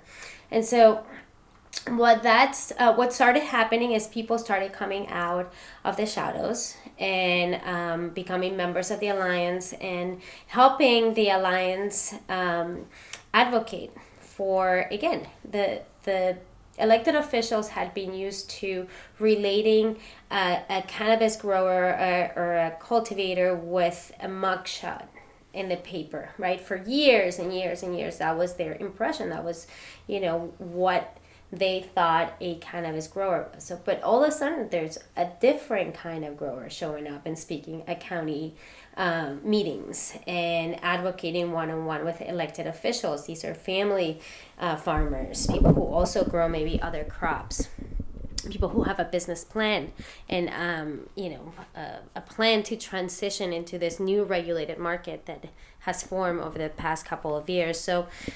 it was very amazing and impressive to see, right, how it shifted the image of the grower, someone who, maybe with guns on a hill, dogs, and, just sort of this kind of like very sinister image of, a cannabis cultivator with a farmer, businessman, family man, or woman, and eloquent, able to provide input on how to regulate the industry locally, able to debate with the opposition and squash some of the fears that have, been created as a result of all this unregulated industry with actual solutions. Because, the golden years were really good for people, for patients, and for the local abundance that existed here, it was also very devastating to the environment. People were using things that were not approved for human consumption. You had very dirty cannabis all over this great country because people were using tons of pesticides and fertilizers and growing this stuff, within 500 feet of a river, a protected area. So while regulations are onerous and really hard to abide to for a lot of farmers, especially this is a cultural shift as well, they're also good for the environment, and they're good ultimately for the consumer. Have you noticed maybe some folks in the community that were formerly against, cannabis cultivation and the culture through the efforts of the Nevada County Cannabis Alliance and other, dedicated foot soldiers in this mission? Have you noticed as substantial change in the sort of perception or consciousness of maybe some of those, older generation or, non-cannabis industry folks locally that might have been the ones that were voting for Measure W, might be the ones that are showing up at the city council meetings complaining about water being stolen or diverted or any number of the environmental concerns that you listed? Are you seeing a change in both sides? Are farmers getting with the program, and is the community beginning to come around? Yeah, both, definitely. I mean, the changes in the mentality, the sort of, really reefer madness kind of attitude towards the industry has totally shifted. You have people from now both sides of the aisle conversing and having meetings and having tours of regulated farms to kind of sort of open the eyes to what the new industry looks like, right? What the regulated industry looks like and how it can help squash some of those fears of, diverting product to youth and children. This is an industry that's completely tracked, so that's virtually impossible. Whereas the black market, anyone could get a hand on whatever you wanted. So, people have definitely shifted the mentality. They're a lot more open. There's always going to be the people who, for some reason or another, can't get past the fear. But and then on the farmer side, people are just definitely getting with the program, although it's been very slow. It's been like steering a giant ship around. You have to understand that for years people make sure that you didn't leave a receipt on the counter that had to do with your operation. Now you better save every receipt because you have a business to run. And just like if you own a bakery, you're going to have to expend some things, or you're going to have to, create a budget for, nutrients and soil, and have, W-9s for contract employees. And so this is a huge shift. You went from being a farmer all of a sudden to having to run a business that needs insurance, that needs, a corporate entity, an attorney, an accountant. So that has been a really hard pill to swallow for a lot of people that, had moved out to the hills to live a life that was completely free, right? That was not beholden to the laws of the land. Exactly. It's the turning away from Babylon, really, and creating a reality that is in alignment with, what you believe in. Maybe it was living off grid and growing your own food and growing cannabis and having that as an income to support the entire, operation, or, having cannabis fund art projects. Definitely Burning Man culture benefited for years from this industry because it generated a lot of, abundance. Right. Disposable income that could be, given to the arts. Exactly. And So now you see a lot of belts tightening up because one, it's not what it used to be. You can't fetch the same amount of money for, you know, unit than you used to in the unregulated market. And you have taxes to pay, and you have insurance, and so it has definitely changed the face, right? However, you know, the reason why we're here is to talk about the Emerald Cup, right? One of the reasons why I consider that event an important event in the history of cannabis culture in Northern California is because still, even through this transition, right, of making businessmen out of farmers, you still have the people who hold true to all the things that they believe in and that are passionate about the plant, not the business that the plant brings. And that's a whole another subject that we could get into, you know, because it's not just a business, it's about people's relationship with the plant and how that translates to the consumer and how that translates to that person who's trying to, you know, fight anxiety or nausea from chemotherapy. Yeah, exactly what I wanted to pivot to. We've talked a lot about the societal or cultural or even a little bit about the marketplace, but how about the science? Here at the Emerald Cup, you know, it's funny when you and I, when we go to festivals, you know, we always check out the slate of workshops and the sort of like education that's available at the different music festivals. A lot of enlightened and, you know, very passionate and brilliant people come through and take the opportunity to tell the music festival about the great strides being made in any number of arenas. So that almost seemed like a blueprint for what is happening at the Emerald Cup, because you have the main event, which is all the cannabis and associated industry that's attached to it and exhibits and so forth, and then you have the live music, which is a big draw.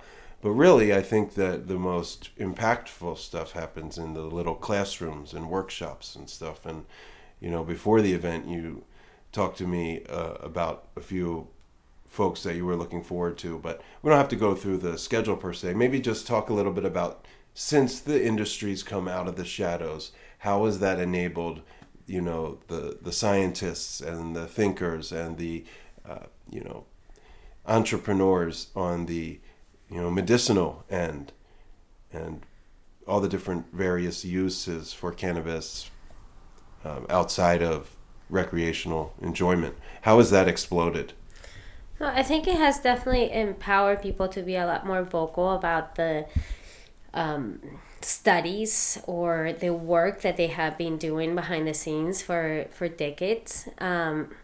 I think that there's a couple distinctions to be made, right? As the sort of academic studies and body of work that's very limited in the United States because of the, you know, federal designation of cannabis. No university has, you know, been able to like take up the task of really studying cannabis, except for a few, right? You had the University of Mississippi, and so there's a lot of scientists that are not arguing that the studies coming out of you know, some of these institutions are not necessarily that credible because the quality of the product is not the same quality of the product that people have been working out here on these hills, you know, forever. And so you have this amazing healers, you know, that have been making medicine and working one-on-one with patients and sort of documenting results, right? And so you have that sort of unofficial body of work of science. And then people, as a result of this explosion, people are being more vocal, sharing that, especially if they can no longer, because of the regulations, do the work themselves anymore. So you have that aspect of it. And then you have sort of the, you know, official academia, you know, the doctors starting to realize, okay, how do we empower our patients to make choices about their health, about their well-being. You know, perhaps one of those things is by allowing them to try cannabis for a host of things. Do you think establishment medicine is any closer to, you know, endorsing cannabis? You know, because a lot of the times you see, like, off the record, a general physician will tell you, and they won't put it on your chart or whatever, but they'll whisper to you, you might want to try some weed, right, one way or another. I don't know. It's hard to say whether the an organization like the American Association, Medical Association would, endorse cannabis tomorrow or 10 years from now after exhaustive, studies. But what we are seeing is, again, doctors feeling a little bit more comfortable telling people, well, you hurt your knee, maybe try some cannabis salve, or something that doesn't have to be prescribed, which is why the legalization of cannabis is so important. Because if you are a patient, it allows you, again, it empowers you to try things that perhaps you didn't try before that may make you feel better, and then decrease the use of some of these like over-the-counter pharmaceuticals that have more side effects than good effects. So but going back to the point, I think is getting very easy for people to find credible body of work when it comes to studies. There's a great study out there about cannabis enables basically the ability for cancer cells to self-destruct in certain types of cancer, certain types of breast cancer, for example, or liver cancer. And then we already know that a lot of the effects that people get from either smoking or ingesting or using cannabis helps with the side effects of things like chemotherapy and radiation that has the ability to improve someone's quality of life, threefold, if not more. So the cat is out of the bag. I don't think anyone questions whether cannabis is, beneficial in some way or another. It's just that, it's a plant, and, we're all different. The idea in Western medicine that you can have this one pill that works for everybody. One size fits all, right. Right, it's kind of silly because we all react to things life is not like that. Exactly. So I think in that sense, cannabis is very peculiar, and people really do need to, if you're trying to use it for inspiration, find a rhythm rather than sort of this mindless consumption, right? Find a rhythm, something that changes your perspective enough to see life a little bit differently, better. Maybe you're trying to solve an issue, maybe you're trying to calm yourself down, or maybe you're trying to write that song and need some inspiration, whatever it may be. It has the ability to change your perspective, and that's always a good thing. Now, it's also not acute. Like, for instance, my mom, as we've talked about before, is using medical cannabis. She was not a cannabis smoker, a recreational user, and she's in her 70s, and she's got a medical recommendation from the state of New Jersey. She goes to a dispensary, shows her ID, pays by credit card. I mean, this is all, given what she lived through, what I lived through, to be able to now go into a dispensary, see a doctor, and then she goes and speaks to her own friends and changing the perception of other people in her generation that were like, again, the reefer madness, demonization of it. At the same time, and you kind of glossed over this before, I just wanted to touch back on it, the federal scheduling is still Schedule 1, and that's a major inhibitor of some of the real strides we could make on a studying level, university level. It also makes things hairy on a business level for businesses from a tax perspective. There's a lot of gray area there. Yeah, but even in that area, it is beginning to change because, again, of that ripple effect that you just spoke of your mother speaking to other people, right? I mean, John Boehner, former Speaker of the House, recently had an op-ed in the Washington Post. He's also a paid lobbyist, which is incredible to me that guy went. That's another thing we're going to talk about, big cannabis. Right. So then it's spreading, right? It's spreading like wildfire. This whole CBD thing is spreading like wildfire, and we can have a whole show just on that. Yeah, we're going to do. When I first started talking to you tonight, I asked how you got involved, and you kind of went on a local level here, but I'm aware that you have a much deeper and more personal connection to cannabis movement and its the medicinal properties. Maybe talk to the people a little bit about, your personal connection. Sure. Well, part of the sort of spark and the passion for the advocacy definitely came from my experience with my dad, who was diagnosed with colon cancer at first, and after having surgery to remove the tumor, and then part of his colon was found to have also cancer in his liver and in his lungs. So being so close to, like I said, all these amazing medicine makers, and just starting to kind of get to know local culture around the plant, I ran into an amazing group of people who were making medicine specifically for cancer patients. And they gifted me a couple of different tinctures. And, all they asked, they didn't ask for any compensation. All they asked was that my dad kept a diary of, how he felt during this regimen. And so, being kind of also steeped in like herbalism and sort of natural medicine culture, I started also looking into medicinal mushrooms, right, like reishi, lion's mane, specifically for liver issues, and developed sort of this alternative medicine regimen for him as he was going through chemo, a second round of chemo and radiation. The wonderful thing was 6 months into this, they found that 9 out of 11 tumors had disappeared. So the doctor was so surprised that we, had to attribute some of that to, this treatment, this cannabis treatment he was undergoing. So, I started diving deep into the science behind it, diving deep into, again, at the same time being a journalist, sort of digging up and swallowing all this information coming out about regulations changing, about the evolution of the industry, and sort of became really well educated just by, again, digging deep into the well of knowledge that I found online. And so this, of course, led me to start writing about these things, about my experiences.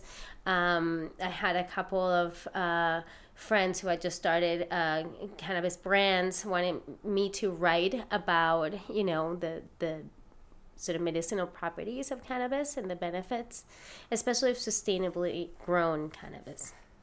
And so that's how I kind of got into, one thing led to another. Then I was writing for the Alliance. As a result, I started working one-on-one with some businesses, including the local dispensary. And, the rest is kind of history. I inherited a radio show at a local radio station, talking about cannabis every month. What's the name of the radio show, and when can people tune in? Sure. It's called Higher Frequency, Elevated Conversations About Cannabis on KVMR. KVMR is our local community-owned radio station. You can tune in probably by going on kvmr.org. And we're on the second Friday of every month at noon. The evolution of the show is kind of interesting also. The show used to be called Cannabis Crusades, and it was hosted by a wonderful woman named Patty Smith, who was definitely the, go-to cannabis advocate in the county. I mean, prior to all these organizations forming and popping up, Patty was definitely the champion of the cannabis cause locally. So, again, after regulations started to change, we decided to change the name of the show to Higher Frequency, to reflect sort of this, elevated place in which, cannabis has come to be, that is beginning to be respected and believed in by many people. And you have a co-host, right? I do. Her name is Sarah Grew. She's a wonderful, wonderful gal. I'm very lucky to have her as a co-host. She used to lead the local chapter of Women Grow. And she is now a manager at Elevation 2477, the local dispensary that I helped brand and other things. Yeah, it's an amazing place that is the first dispensary in Nevada County, and it's located in Nevada City. Some great people behind this business and this endeavor, and as you stated, you were involved in the branding and the launch. So I understand that was a long and arduous process politically and culturally as well, and you developed a lot of relationships and dialogue with people in government and people in community groups. I'd be interested if you could maybe give a Cliff Notes version of, from the idea of opening the dispensary to the day the doors opened, and maybe some of the bumps in the road that you overcame, and maybe some, allies that, revealed themselves along the way. Sure.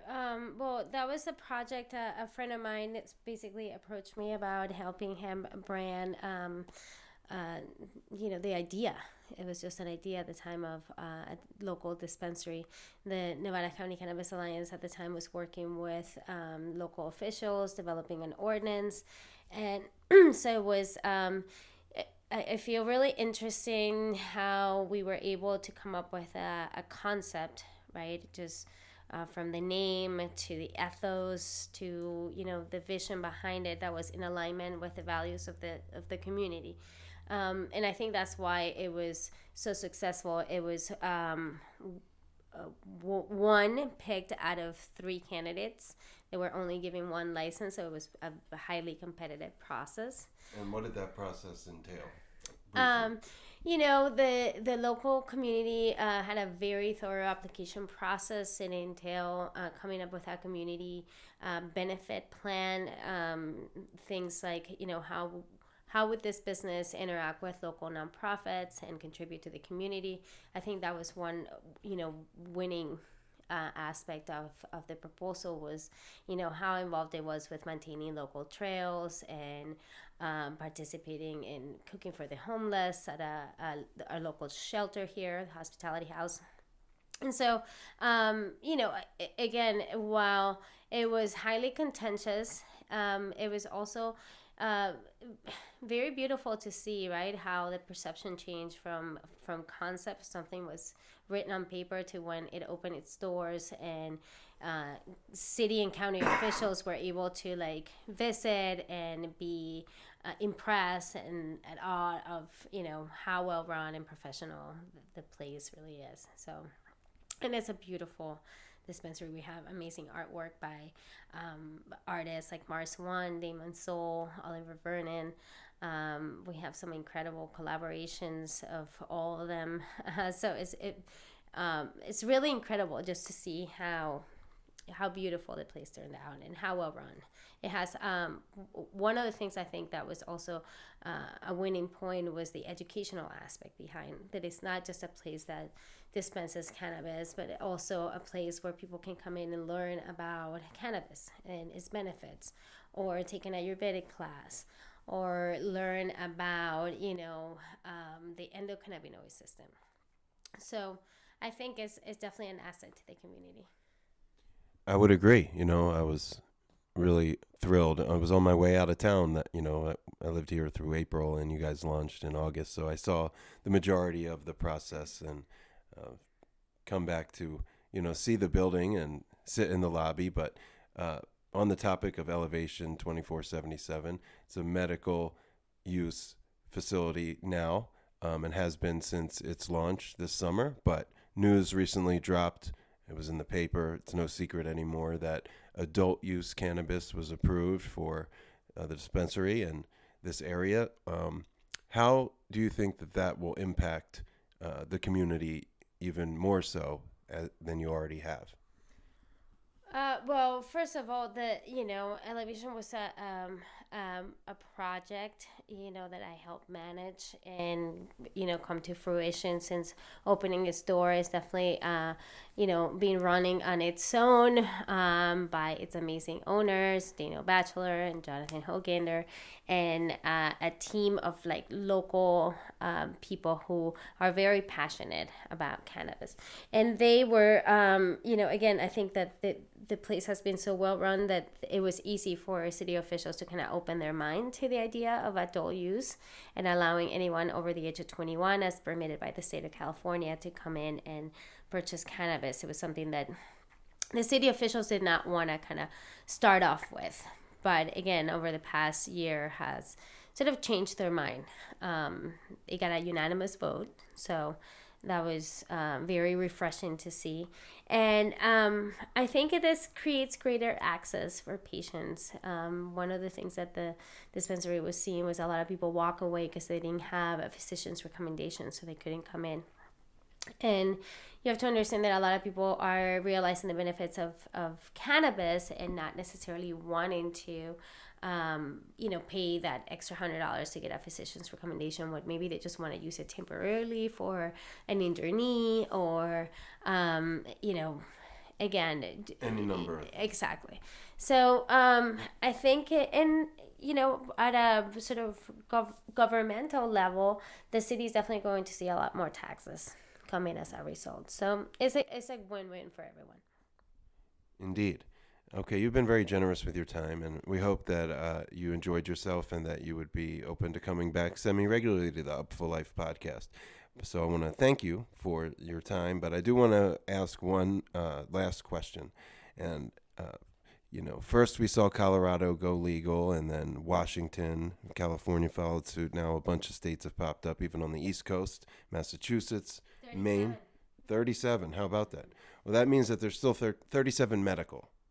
Well, there's 37 states that have some sort of medical or adult use program. Okay. So for the folks out there that are listening that are still worried about getting pulled over with the eighth in their pocket on their way home from whatever show they saw, or the people who unfortunately have had legal consequences due to their possessing and enjoying cannabis, and they're hearing about us talking about opening stores, talking about research. How can somebody who lives in a state with more draconian laws and perspective, how can they get involved on a grassroots level? Because you've been somebody who's experienced a grassroots activism in cannabis on a lot of levels that we've just talked about. So for the person that lives somewhere and it's still an undercurrent, or it's still illegal with not a lot of light at the end of the tunnel, how do they get involved? Well, first of all, I would say, it's definitely important to respect the laws of whatever state, people live in, or country, or, their local jurisdiction. I definitely not going to encourage any kind of criminal activity. So I think the first thing that people need, the first thing that people should do is find out what are the laws for your local, jurisdiction, your state. And if you don't like those laws, then get involved. Maybe find a local organization that is working to educate. Again, the key is not putting up a fight. The key is to educate, because, I think knowledge has the power to change minds. When you have facts in front of you, it's hard to refute them, right? So getting involved with a local organization, and again, educating yourself first and foremost, not just of, what your local cannabis regulations are, but, how do laws get passed? How do, who is your county commissioner or your local state senator? So I think that's where it starts, with just educating yourself. Would you think if somebody went to like NORML's website or something, they could find a list of organizations in their region that they could get involved with? Well, that's definitely one resource. And there's a host of other resources. Okay. And I mean, it's without having them in front of me, it's hard to say, but I would just, again, Google is a powerful tool. Google your local cannabis, organization, and I'm sure you will find something that, a thread that you can start pulling. Right on. Well, hopefully some of the topics we discussed will be a boon to people's spirits who live in those places and are dealing with such things. I'll concur with you.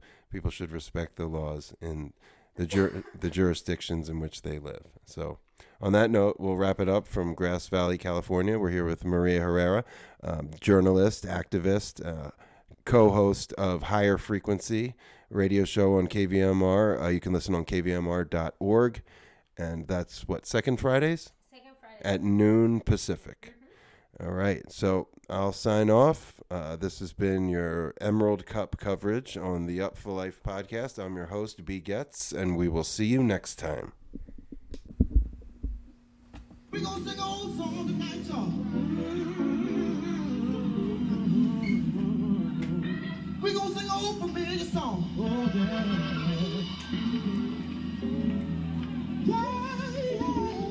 Sister Roberta. Sister Roberta wrote the song. Yes, she did.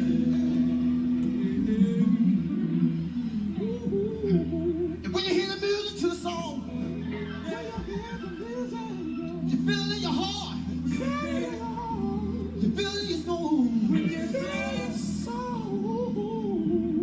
I want you to get up out your seat tonight, y'all. Get up out your seat tonight, y'all. Get up out your seat tonight, y'all. You got the love in your heart tonight, y'all. Get up out your seat tonight, y'all. Get up out your seat tonight, y'all.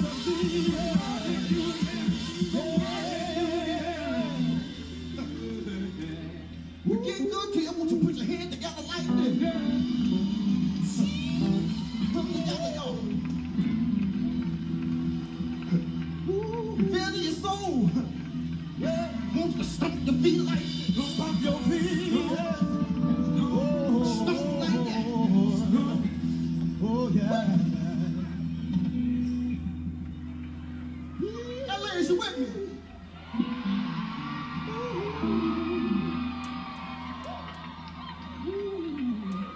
And we go a little something like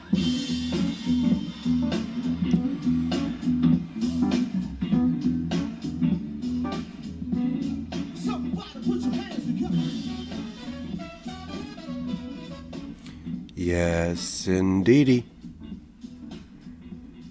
That was Miss Maria Herrera checking in on what's going down on the front lines of cannabis revolution, Northern California. And really excited for her to come on to the podcast, the quasi-reoccurring role on a variety of topics du jour. We've reached the end of episode 9. I want to thank Maria and, of course, the amazing Ms. Mayteana Morales of Walk Talk and Pimps of Joytime for being so gracious with their time and their thoughts. We appreciate you.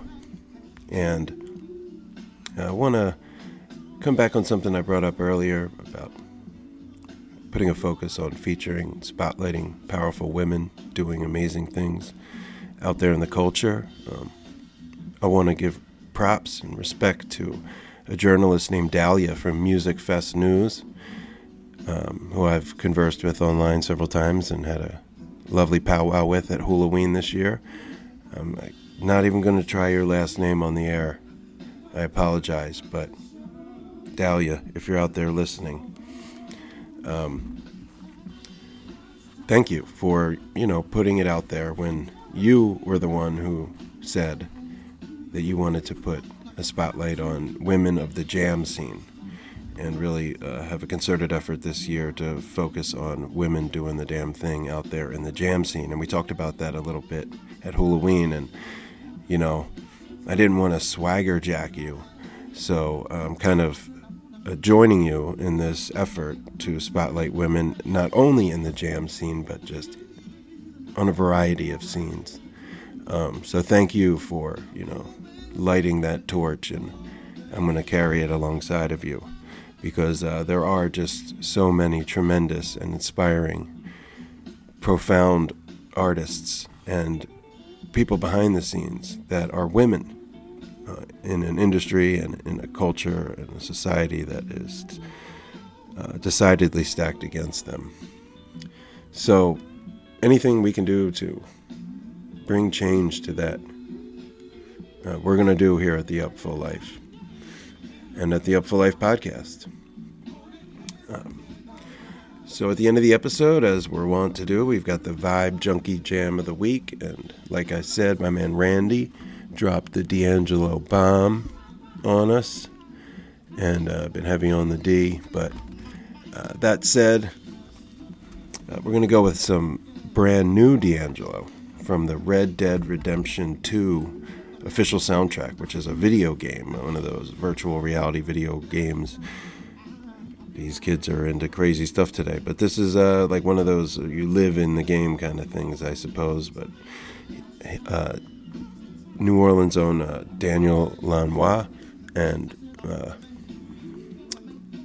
Cyril Neville of the legendary Neville family of New Orleans, the first family of New Orleans, I should say, and Brian Blade on drums. But this is really just a D'Angelo and Daniel Lanois collaboration.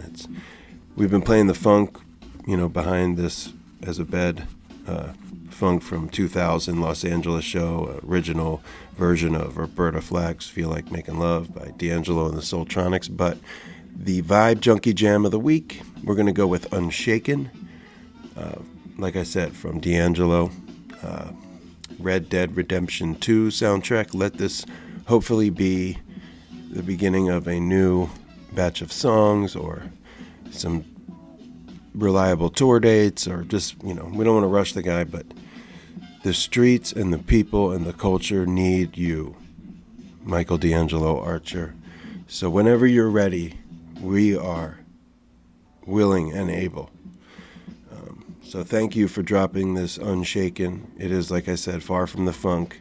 It is almost gospel-like, really powerful vocal harmonies and chill-inducing goosebumps magic from D. I want to thank everyone for tuning in to the Upful LIFE Podcast. I'm your host, B. Getz, and we will see you next time.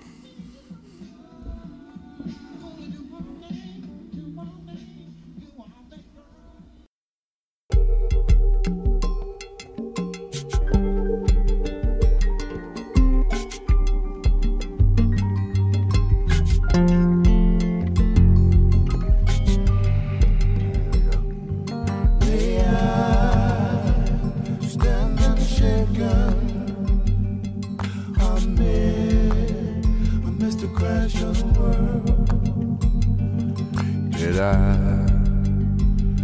hear a thunder? Did I hear you break? I can't quite remember just what guided me this way. Oh, stand unshaken. Amidst the crash of the world, the pines, they often whisper. They whisper, but no tongue can tell. He who drinks from the deep water, may he know the depths of the well.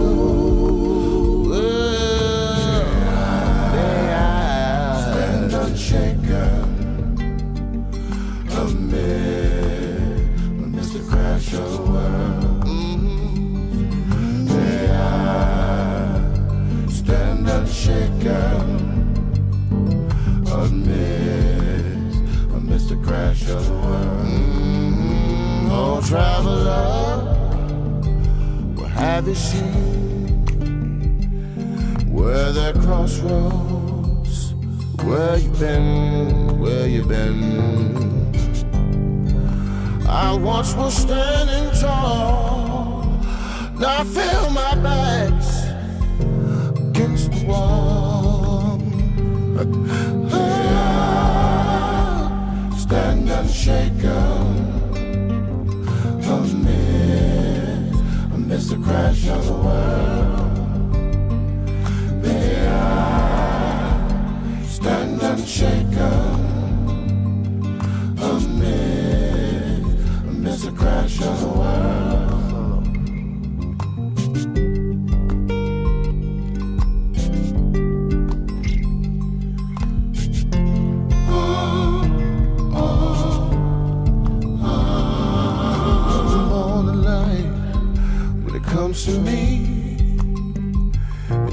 was dead, but I could not see.